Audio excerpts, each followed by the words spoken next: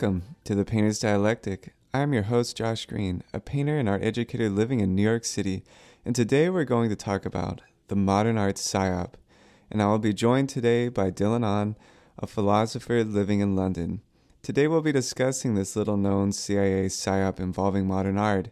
During the Cold War, the CIA used modern art as a tool to further its own political agenda. We will be discussing the impact of this program and its implications today. And this episode also ties into the last episode with Dylan about the guild setting a standard of taste. Here is a system of power setting the standard of taste for the entire world. Don't just listen to the podcast, participate in it. Go to our Patreon, The Painter's Dialectic, and subscribe. We have different tiers with behind-the-scenes content of how we develop these ideas. This will help us to continue making this meaningful content. Check out also the Instagram page, The Painter's Dialectic. You can check out my Instagram page, Josh Green Artist. You can go to my website, joshgreenart.com, to learn more about me and the art I make. Or if you'd like to study with me, go to greenatelier.art to sign up for lessons.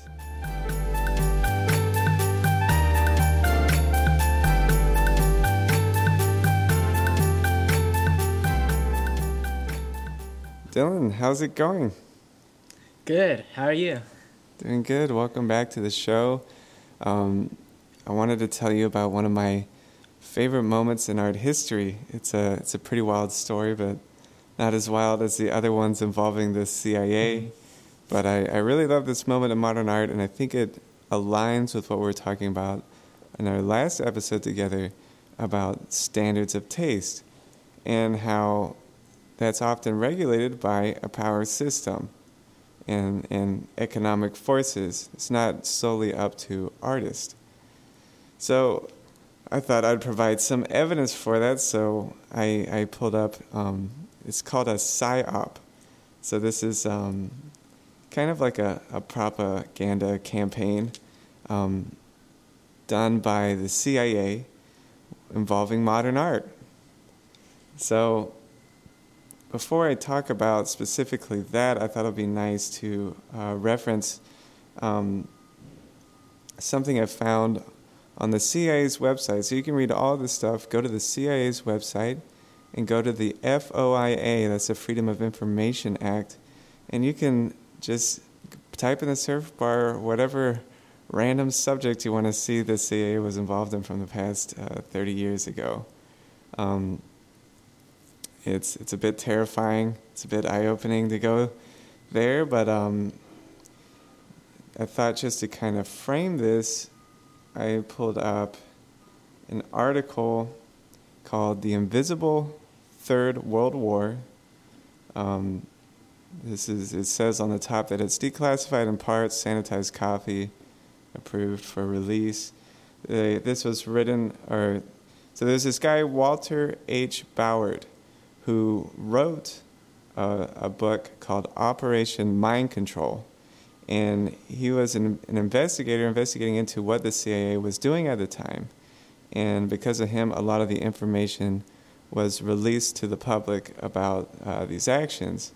I'm just going to read a little section of it right now to kind of frame everything. So it says, when the first atomic bomb was detonated at Alamogordo, New Mexico, in 1944, the warriors of the modern world experienced a flash of insight that changed the nature of war forever. The men who built the bomb realized that civilian populations were now unavoidable targets and that conventional war has now become a dangerous trigger which could catalyze an earth-destroying retaliation with nuclear weapons. Such old-fashioned methods of warfare as gunpowder employed by revolutionaries fighting protracted conflicts were suddenly perceived as potential threats which could ignite the nuclear holocaust. The only safe way to wage war, the warriors realized, was to wage it silently. Invisible warfare, or IW, as it came to be known, became a necessity. By the end of World War II, IW research had begun in earnest, and in ensuing decades, modern warriors developed a number of insidious methods of subduing enemy populations without their ever knowing that a war had ever begun. This goes on to tell us how, I guess during that time period, how the CIA practiced these tactics on the American population. And I'm not going to read that now. But the one that's important for art history was a PsyOp involving modern art. So actually the CIA was very involved in how we perceive and appreciate modern art internationally, not just in America. So you saw that they started investing in propagandistic tactics because nuclear weapons were just too dangerous, right? And this continued throughout the Cold War. The Soviets were spending, I think it was referenced, $250 million on propaganda during that time, and they were using a lot of words that Americans really wanted to use, like freedom, and so those words have been taken. But earlier, like the fascists, the Nazis, and the Soviets were making art to create this propaganda, and the style of that art came from academic painting, the tradition I studied in Italy. And so academic painting started in the Renaissance up until the 19th century, and it's just realistic, right? And so the mindset, when you look at those paintings, you know, they're very dignified, they have a long history behind them, and you see like the Nazis used a lot of Roman architecture to build this kind of legacy, you know, this racial legacy. But through the academic method, the Soviets created a style of painting called social realism, and that just showed, you know, Aryan-looking people working in factories, strong men and women as a community. Everyone's happy to go to work for the common good, things like that. Soviet realism was also very popular in China, so I don't know if you saw those or not. Growing up in that region, did you ever see any social realist paintings? Yeah, I mean, there's a particularly famous memeable one where it basically, people have often said that it looks like sort of a homosexual couple sort of finding sort of a bond together. So this very strong alpha type Chinese person in sort of cooperation with the traditional ideal version of what a Soviet should look like, and they have all these like series of posters where they're working together, they're holding hands, and so it's been memed a lot as it looks like a homosexual relationship. Yeah. So that type of art has gotten the name kitsch, right? It plays on emotions. It's not critical in any way, and it's supposed to inspire those kinds of feelings within a person, right? Like this patriotism, nationalism, whatever. It's targeted for that. America also had a social realist movement. They actually funded murals to be painted across the country in that style. It features a lot of like farming communities or workers in the city, steel workers. But that ended during this PsyOp. And a lot of actually the painters we're going to talk about, in particular the abstract expressionists, began as mural painters with government money, right? They were paid to go around and paint these murals everywhere. Philip Guston was a famous one who did a lot of murals. And actually many of these people learned mural painting in Mexico. They went to study with Rivera, who was a communist, and they had communist ideals. So it's really funny. The artists who ended up acting out this PsyOp were actually communist. Using their own weapon against. Right. All right, so what actually happened? So during this time, the people working in the CIA were from Harvard and Yale. They had grown up in elite families.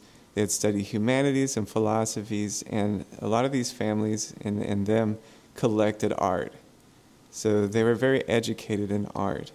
And when they saw what was happening in the world, where freedom of expression, any type of criticism towards the government and things like this were being banned. The Nazis called it degenerate art. And they actually made these artists leave the country, even though some of those modern artists that the Nazis rejected were supporting them. So they saw that creativity as a threat. They wanted a unified image of the country. They wanted to control all the art and imagery that people saw. And any type of freedom of expression could be a potential threat to that government. So the people working in the CIA saw this. They saw this happening. And so they were worried that this type of regime could pop up in America where they suppress creative freedoms. And so actually I like this PsyOp. I think they did something positive. So what they did is they wanted to help fund these painters. A lot of those Europeans who were innovating art fled during the World War to America. And so now New York City is the location where all these artists were innovating at.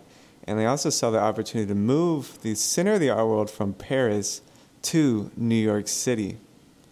Now, it just seems crazy, like imagining how on earth would you pull this off, you know?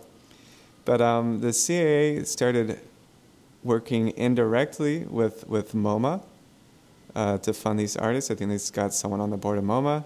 And they also set up foundations that they could put money through. So there was no direct link to the CIA.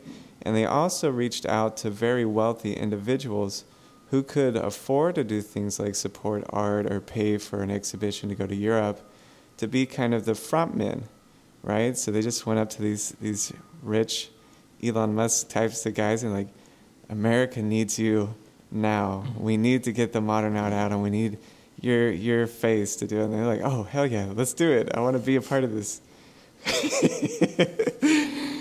So they started indirectly funding these artists, giving them shows. They started getting grants, and they started paying for them to exhibit in important cities in Europe. I remember at one point London asked for that show to come to Paris, and they had one of these front men just at the last moment drop thousands of dollars to send the show to London, right? So they toured all around Europe, and that kind of changed the global conscious that all the innovations happening in New York City right now, they're really the future of the art market. And all those painters became rock stars, and they had no idea what was going on the entire time. They had no idea that the CIA was behind their success. But I still think they would have succeeded and been relevant despite that. It just certainly, it doesn't hurt to have the CIA dumping all the taxpayers' money to to get your art out to the world. But I mean, they were able for a time to change American minds, to open the world up to abstract expression. And now abstract paintings aren't revolutionary at all. They're everywhere. You see them in every boring hotel lobby, or like you said last time, maybe in a bathroom, restroom, right? It's just the most normal, standard thing.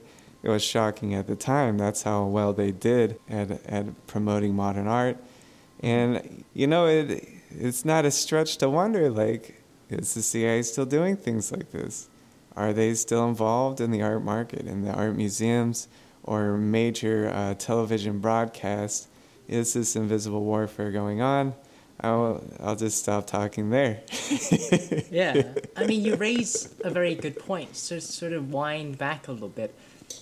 That notion of the first success of the nuclear bomb, right? And there was that famous sort of quotation where Oppenheimer sort of gave an interview subsequent to that, and he said that his first thought was he was reminded of the line from the Bhagavad Gita, now I am become death, the destroyer of worlds, right? And this suddenly we have this weapon. But what came out of it, as you've noted, is this new type of warfare, right? This new focus. Of course, psychological warfare and the warfare using media has always existed. Even in the Second World War, I've heard stories where they say that they've hired magicians to pretend, right, to build these fake tanks and airplanes to fool the Germans into thinking, the West and the Allies had a lot more equipment than they actually had. And so media was always there to help with sort of what we would imagine as classical warfare. But this new focus on turning away from things like bullets and weapons and guns, knowing that the very high possibility of suddenly all of this being irrelevant, right? In the wake of a nuclear weapon, none of this is relevant. You have this new sort of God, right? Instead of you are now not death, but you are a creator. We get to create all of these worlds and bits of media and art for ourselves and turn it into something that we could use as a weapon. And you mentioned something quite sort of important, which was reflected upon by Plato all the way in his Plato's Republic, is the idea that art and media is dangerous because it has the ability to affect emotions, to influence emotions. And so Plato had a very controversial view where he thought that in his ideal city, in his ideal republic, it would probably be best not to have any sort of art, or to have art only to a very limited degree. And that is because in the ideal city, we should be ruled by rationality, by reason and facts and information and that sort of thing. And to have this thing exist that could influence people irrationally would be a very dangerous risk to take, and he didn't think it was worthwhile to do. Obviously, that was met with heavy criticism, because if you didn't have art, then, what's the point whether, you remove a huge joy out of people's lives? But I wonder, right, if from your point of view, if you were the ruler, if you were a philosopher king of an ideal city, or if you were put in charge, were the president of the United States for one day, and you looked upon the power of media, the news, television, film, and of course you mentioned, right, you asked whether the CIA would still be involved now. I'm sure in some degree, but I also think that the focus has now gone digital. Right? So if they were influencing, they would be influencing something that is far more sort of in your face, right? Through our phones, through TikTok, through social media, where it's art, but it's always there, it's always in front of you, we're always scrolling. So, from their point of view, it would obviously be worth investing into, and I think that's definitely happening. And of course, there have been sort of people commentating on the fact that the type of material that we get exposed to on TikTok, for instance, is very different in China as it is in the West. So apparently, the TikTok in China is far more informative, far more educational. They talk about things that are sort of healthier, for mental health, that sort of thing. But in the West, they sort of blast us with the algorithm of sort of silly dances and that sort of thing. And so one could interpret that as a type of psychological warfare, not just propaganda in the sense and after the Second World War, in the Cold War, where they're just selling an ideology. Now they're trying to affect people's values and culture and emotions, right? So again, if you were a philosopher king, what do you do? Do you sort of say, okay, no more art? Or how would you regulate this very, very dangerous weapon? Oh boy, if I was in charge, jeez. Well, most people aren't critical thinkers at all. Most people don't know how to check any facts, and they never take the time to do it. They just have faith in maybe a group or faith in a particular person, and they just believe what that person says, right? Or maybe they have several groups that they're a part of and several people they trust, and they kind of synthesize their beliefs by weaving what those people said in and out, right? But at no point do they really question it, right? How do you know what you're talking about, right? Just that simple question. How do you know that that is true? One way to see if you're being influenced is, are the people speaking to you talking to your emotions or your reasoning abilities? I don't know. When I watch the news, I feel like people are playing on my emotions. They're trying to create some heat, some tension, because, they have financial reasons. They have all these reasons to create that heat, right? But you know, listening to people appealing to your intellect is extremely boring, right? That's even if you watch the History Channel or the Science Channel or something, they're not just telling you facts. They have like all these graphics, explosions, and like even the narrator is just kind of like sing-songing the information, and the information isn't even that detailed. It's very basic, right? So how do you get, a majority of the population who just have faith-based knowledge, and they're not experiencing any of these events that they're hearing about, right? They're not experiencing anything. What do you do? So I think as a philosopher king, I would definitely be very careful about who gets to create media. And then I think when we control that is like understanding the power system, maybe legally governing the power system that is arranged to create that media, and their funding it in a way to make sure, because we can't rely on the goodness of people. We have to make sure that their financial stability is dependent on them being good, right? And then they may act accordingly. Yeah, that's a really good point, right? Because the reason why this topic is so controversial is that it's very easy to invite the wrath of people saying that you're trying to censor art, right? And so obviously we can't sort of outright ban art, because often the road to hell is paved by good intentions. Because how do I know myself whether my values, right, of what is deemed to be good art or good works of literature or good film, comparative to someone I disagree with and what they think is good art? So you can see this a lot happening in America at the moment, where the moms of America are banning a lot of books from libraries, right? Sort of shielding their kids from certain works of literature because they think, for all sorts of reasons, whether it's pornographic, they claim to be pornographic, or inciting violence and that sort of thing. But of course, people have often said that if you really want to know what's going on, if you really want to develop critical thinking, the banned list of books is the first place you should go to, right? Right? Animal Farm, 1984, Fahrenheit. That's the place where you should go to. So it's interesting how it's sort of reversed, right? On one hand, people who are trying to regulate books are precisely the people who are trying to appeal to emotions, right? And the people who are trying to be rational, their works are the ones that are being sort of censored and banned.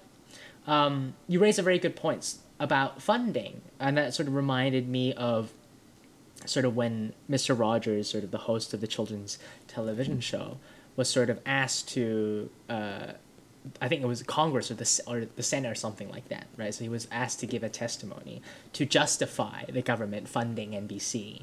And he would sort of appealed, interestingly, to the main sort of senator, to the fact that he's very, very concerned about what children are watching on television these days. And there's a lot of violence, there's a lot of slapstick comedy because it's funny and that stuff sells. But his children's TV show is meant to teach kids how to cope with their emotions, how to sort of deal with issues like anger and bullying and things like that. And in sort of, you can watch sort of his speech online, it's like 10 minutes or 20 minutes long. And in just those 10, 20 minutes, he's completely changed the senator he was talking to from a very cynical person, almost looking down, almost jokingly sort of dismissive of this complete idea, to just completely baffled and completely won over by this idea of genuinely recognizing that there is something there, right? What you show people, especially in their formative years, what sort of media you show them, has a huge impact in the sort of country and the sort of society that you end up building. So while it is true that perhaps we should veer towards the critical and the informative, the emotional also has a place, right? It just depends on what emotions you're playing on. So for kids, as you say, if you go straight for the critical thinking and the self-awareness, it's not going to work. Right? Because they'll switch off, they'll be bored, and there's a reason why they veer to things like slapstick, Tom and Jerry chasing each other. There's a reason why they like this sort of, because it's stimulating. But if we can create something that is equally stimulating, but also is sort of underlain by sort of critical thinking and self-awareness, like he did an episode on death, and the sort of the first camera shot was of this fish tank with a fish upturned over. Like nowadays, like that would be unshowable. Like that's children's television. But he trusted in the kids enough to show them that material to make them understand that actually this is something that is okay to talk about and okay to feel upset about these certain things. So I mentioned before, like in our personal conversation, how Plato, despite his insistence that art shouldn't have a place in the ideal city, given how dangerous it is in its power to manipulate emotion, and yet he uses the very same artistic techniques to sell his own ideas, right? He talks about the ideal city, which is a very poetic way of describing. He uses literature, he uses, symbols, metaphors, imagery. When he talks about, the ideal city of Atlantis, he resorts to almost poetic mythology and that. So he uses artistic elements, although he doesn't draw, he doesn't play music. And even if he did, we wouldn't know because none of that would have been recorded. But at least even from his written works, we can see that he's putting art to use, despite the fact that, how dangerous art is. So to sort of link back to last time, how do we sort of go about distinguishing the sort of art that is clearly being used to appeal to people's worser emotions, like trying to get them to just follow orders, do whatever, we tell you, to just consume and that sort of thing, right? As opposed to the sort of art that stimulates emotion but also asks them to think, right? So the sort of art that I'm assuming you're trying to do, right? Yeah, I mean, propaganda is like a dirty word. No one likes that word. But propaganda is essential because people in general are not rational. People in general are emotional. And even science says that we do not make our decisions with the thinking part of our brain. We make it with the most primitive part of our brain, right? So if you have a giant population like America, I think propaganda is necessary. It's just the intentions behind it, right? If you can inspire people emotionally to critical thought, to think for themselves, right? Like maybe the shows I was referencing on the Science Channel may inspire people to learn about science, may inspire people to pick up a book or continue learning, right? So I agree with that. I think we should have art. I think art is good. But, I mean, I make art that is ambiguous, not that it's vague, but that it can mean many different things, right? And all those things are right. And I do that on purpose, right? So that, because my art is for someone, right? I'm not just painting for myself alone in a room. I'm mainly doing that, but I do want to engage an audience, right? So I know by having those different avenues that they might go on, the viewer takes a creative role in the artwork. And some of my favorite movies and things like that are open-ended, where you have to interpret. They engage your critical thought by being ambiguous. It's not so literal what the message is. Now, once again, not everyone is able to critically reflect, right? Not everyone received an education. There's different IQ levels. Most people are sensing thinking, so they deal with really tangible things that they can do with their body. But when it comes to abstract thought, that's very difficult for them. So I think a lot of it lies in the hands of the creator. We got to make sure that these creators have good intentions. It's an impossible job. Like how could you do any of this? Like turns out the solution, right, is to have good people. Right? If you have good creators, then they will make art that is, trying to inform rather than manipulate, right? Even if they have the best intentions. I think it's much better if they have some qualities, right, similar to the standard of taste that we spoke about last time, right? Rather than the critique of art, maybe we should have a standard of taste, but the type of person that creates art should be a person that is self-reflective, that is critical of and aware of what they're doing, that they're trying to genuinely be thoughtful and mindful of the sort of work that, and they're not just thinking of, oh, someone's told me to do this for a certain amount of money and I should just do it without ever questioning it. At least if they can't question what they put out, they can question the making process for themselves, right? And so the idea that you mentioned long ago, right? The best, of course, is you have someone who can help themselves and help other people, right? But if you can't do that, if you're genuinely, the CIA shows up at your door with a pistol in hand, right? At least you can help yourself, right? You can put yourself through a critical and reflective process. Yeah. To sort of go back on the idea of art being sort of this new power, right? Of being used in a new way. Obviously, it's been used before, but it's been used in a new way now.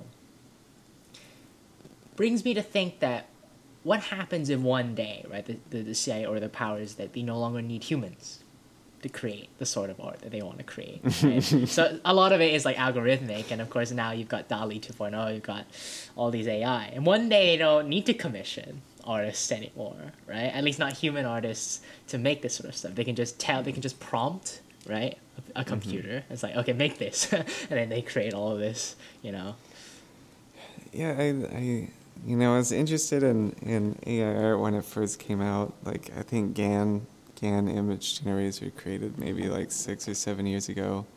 I started working with them in my MFA, and now that DALL-E's out, I'm just done with it. Like, so, I mean, the population can be swayed to like anything very easily, right? They could do that today if they wanted to. Just overall, we want everyone to like AI art. They'll figure out a way to do that, and then you have complete control of the making, right? And I met a guy who wrote the first algorithm to generate music, and all the video game companies bought him up, and now all the video game music is generated, and they even have an algorithm that can do it live to match what's happening. There's the fashion models. There's AIs that can generate them now, right? So you don't need human models. There's the code generators now. You don't need a coder. I use the famous Chat GPT. I use that to generate a lot of text for my website. All my copywriting was done with OpenAI. Actually, some of the intros on this podcast were written by OpenAI. It's extremely useful. I'm not going to stop using it. It's so cheap too. And I had hired a copywriter, but as soon as ChatGPT came out, I'm like, see ya. But it saves money too, right? It saves some money. It's able to produce pages of content in an instant. So we already knew this was going to happen, but I don't know. Like, this world's so crazy. I don't know what's in store for art. But, we saw NFTs rise and go, right? We thought that was going to, really shake up the art world. It did for about a year here in New York City. Everyone was trying to do it, jump on the gold rush of the NFT. And now it's just like finance bros doing it, and no one cares anymore. Right. I mean, that's true. I think we've reached sort of a good conclusion here, is that we see that art in itself is just a tool, right? And so even if you completely remove the human out of it, right, you can create what you want. And, during the wars, the two world wars, people drew propaganda art. After, in the Cold War, there's the very similar things happening. Now we have AI. But at the end of the day, it seems that what we're trying to grasp at is not necessarily the product, like the tool that we're using, but the process of how we create and how we perceive that tool. And so it's perfectly fine if all art ends up being created by AI, if we as audience members are, as you say, good audience, if we're critically reflective of the sort of art that AI creates. We make meaning out of something that didn't have any intention of making any of it with any meaning whatsoever, right? But as long as we as audience members are able to think deeply and be mindful and aware of that, it seems that we're still gaining something from it. And from an artist's point of view, right, even if we observe that if people, let's say everybody now is sort of obsessed with AR, nobody wants to buy art from sort of human artists anymore, right? There's still something within the creation process for yourself. I'm sure, you teach, not all of your students will end up selling their work of art, or maybe they don't even have plans of having that work of art being seen by anyone else other than themselves. And yet they come to you and they think that there is something inherently valuable just learning the creative process of this self-examination, this self-expression. So maybe that's where sort of the power and the value of art lies, rather than in its tool to manipulate emotion, right? Which it has been mainly even used for, right? Yeah, art, and many other things, philosophy, can make you critical, and can make you creative. Because when you do certain types of art and philosophy in particular, it causes you to individuate, right? To have your own thoughts. Like I was saying, that most people synthesize just from their faith-based group or person, their ideas of how they see the world. You could possibly create your own. You could possibly create your own ideas, your own thoughts and feelings about the world and about life, because you are able to have that medium, that art medium, to think through. Or just reading philosophy is very challenging for the mind, and you learn how to be critical. To take it back to the creator, I have this fear, not just my students, I have this fear, like, what if I do, like, really kick off and my paintings do have influence? And what if people do believe the things? Even this podcast right now, like I'm trying to influence people to be critical. Like, what if they actually do believe me? Did I do my utmost to kind of think it out? The ideas that I'm promoting. Could this negatively affect someone? The things that I'm saying, and then also, you're also not responsible, because you make a thing and then it can be used in any way imaginable once it enters the world, right? Yeah. So it's not an easy answer what's right or wrong to do.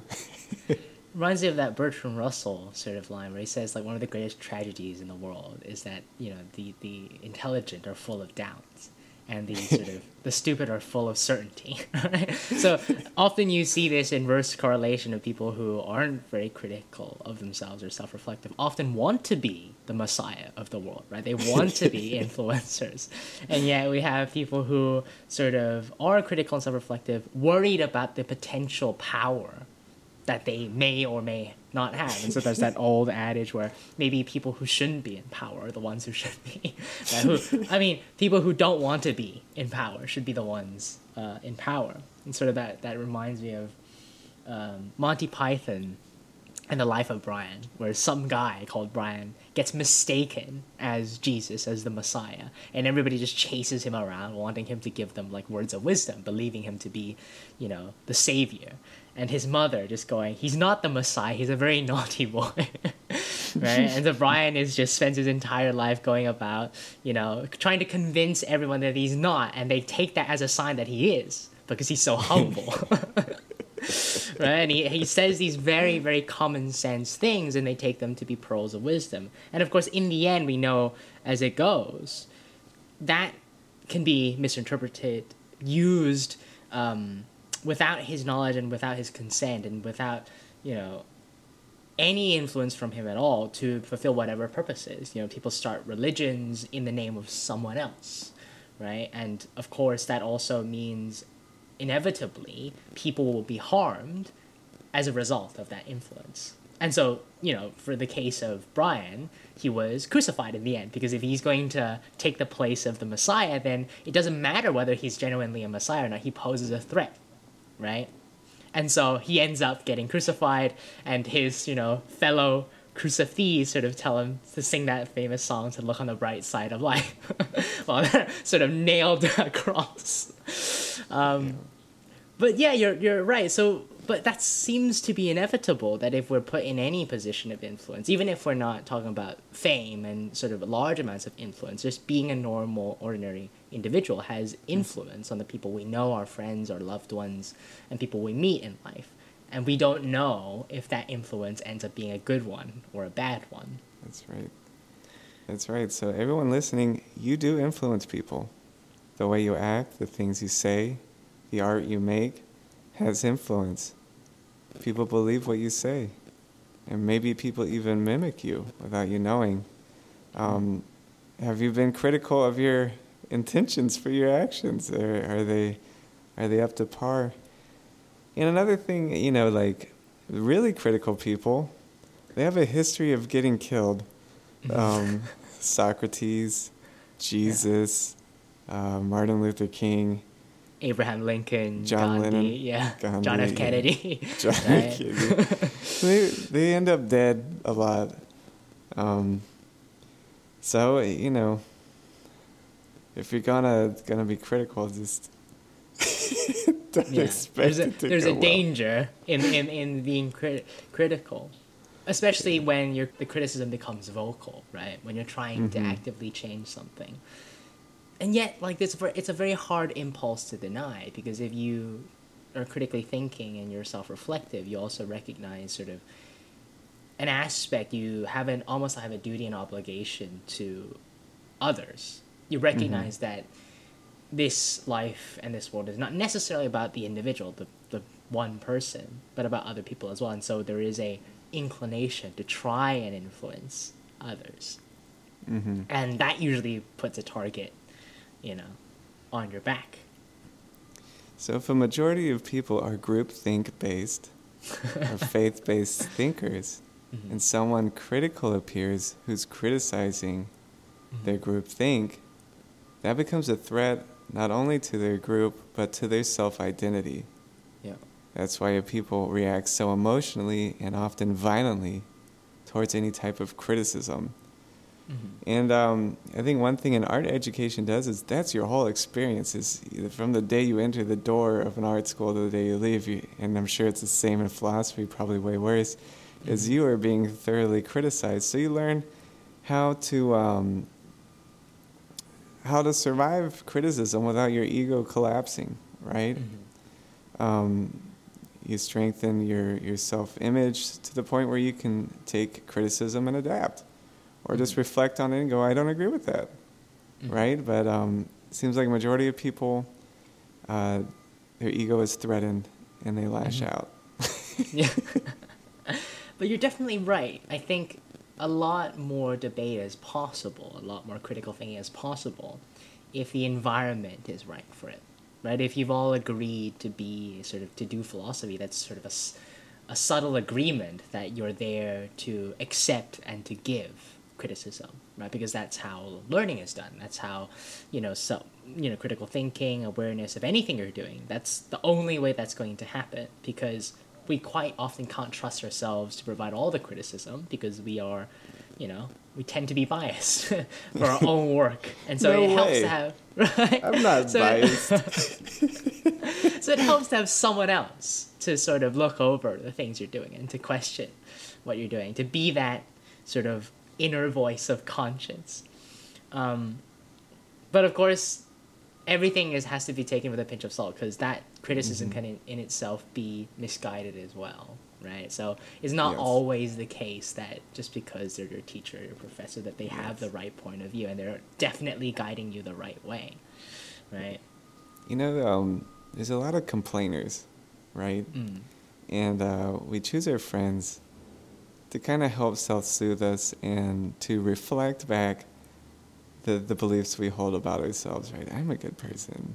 I'm doing the right thing, whatever. We get people around us to reflect back, and people who don't, there's terrible people, right?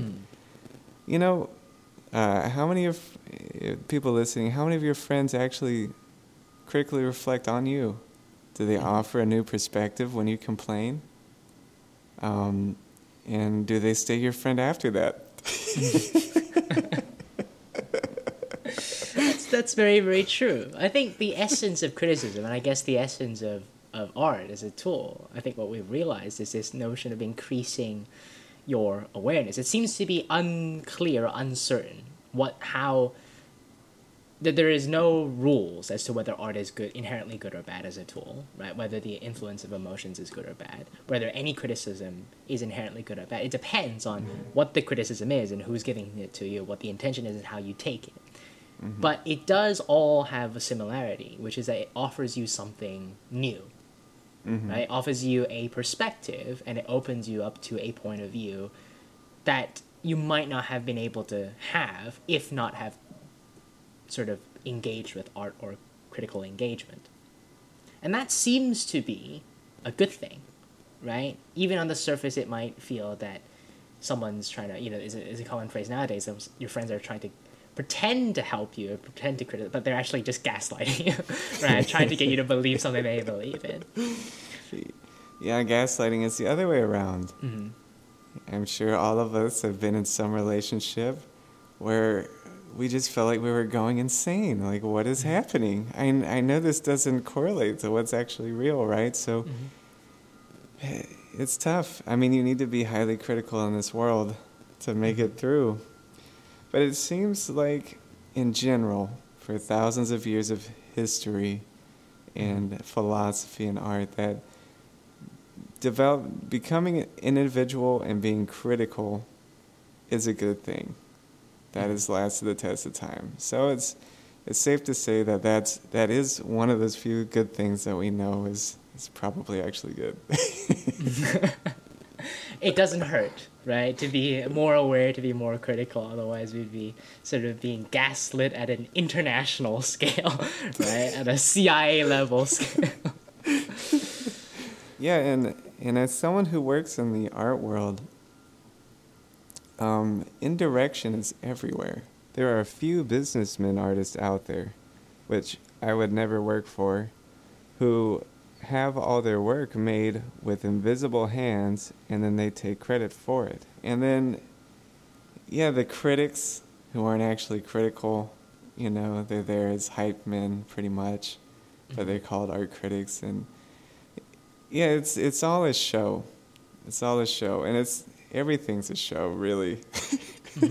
Yeah, and even in the case of the guilds or the government, there's always going to be sort of faces and hands, right? As you say, and I remember seeing this film by Wong Kar-wai, a Hong Kong director, called The Grandmaster, which is talking about the martial arts world, but more in terms of sociopolitics and our place in it.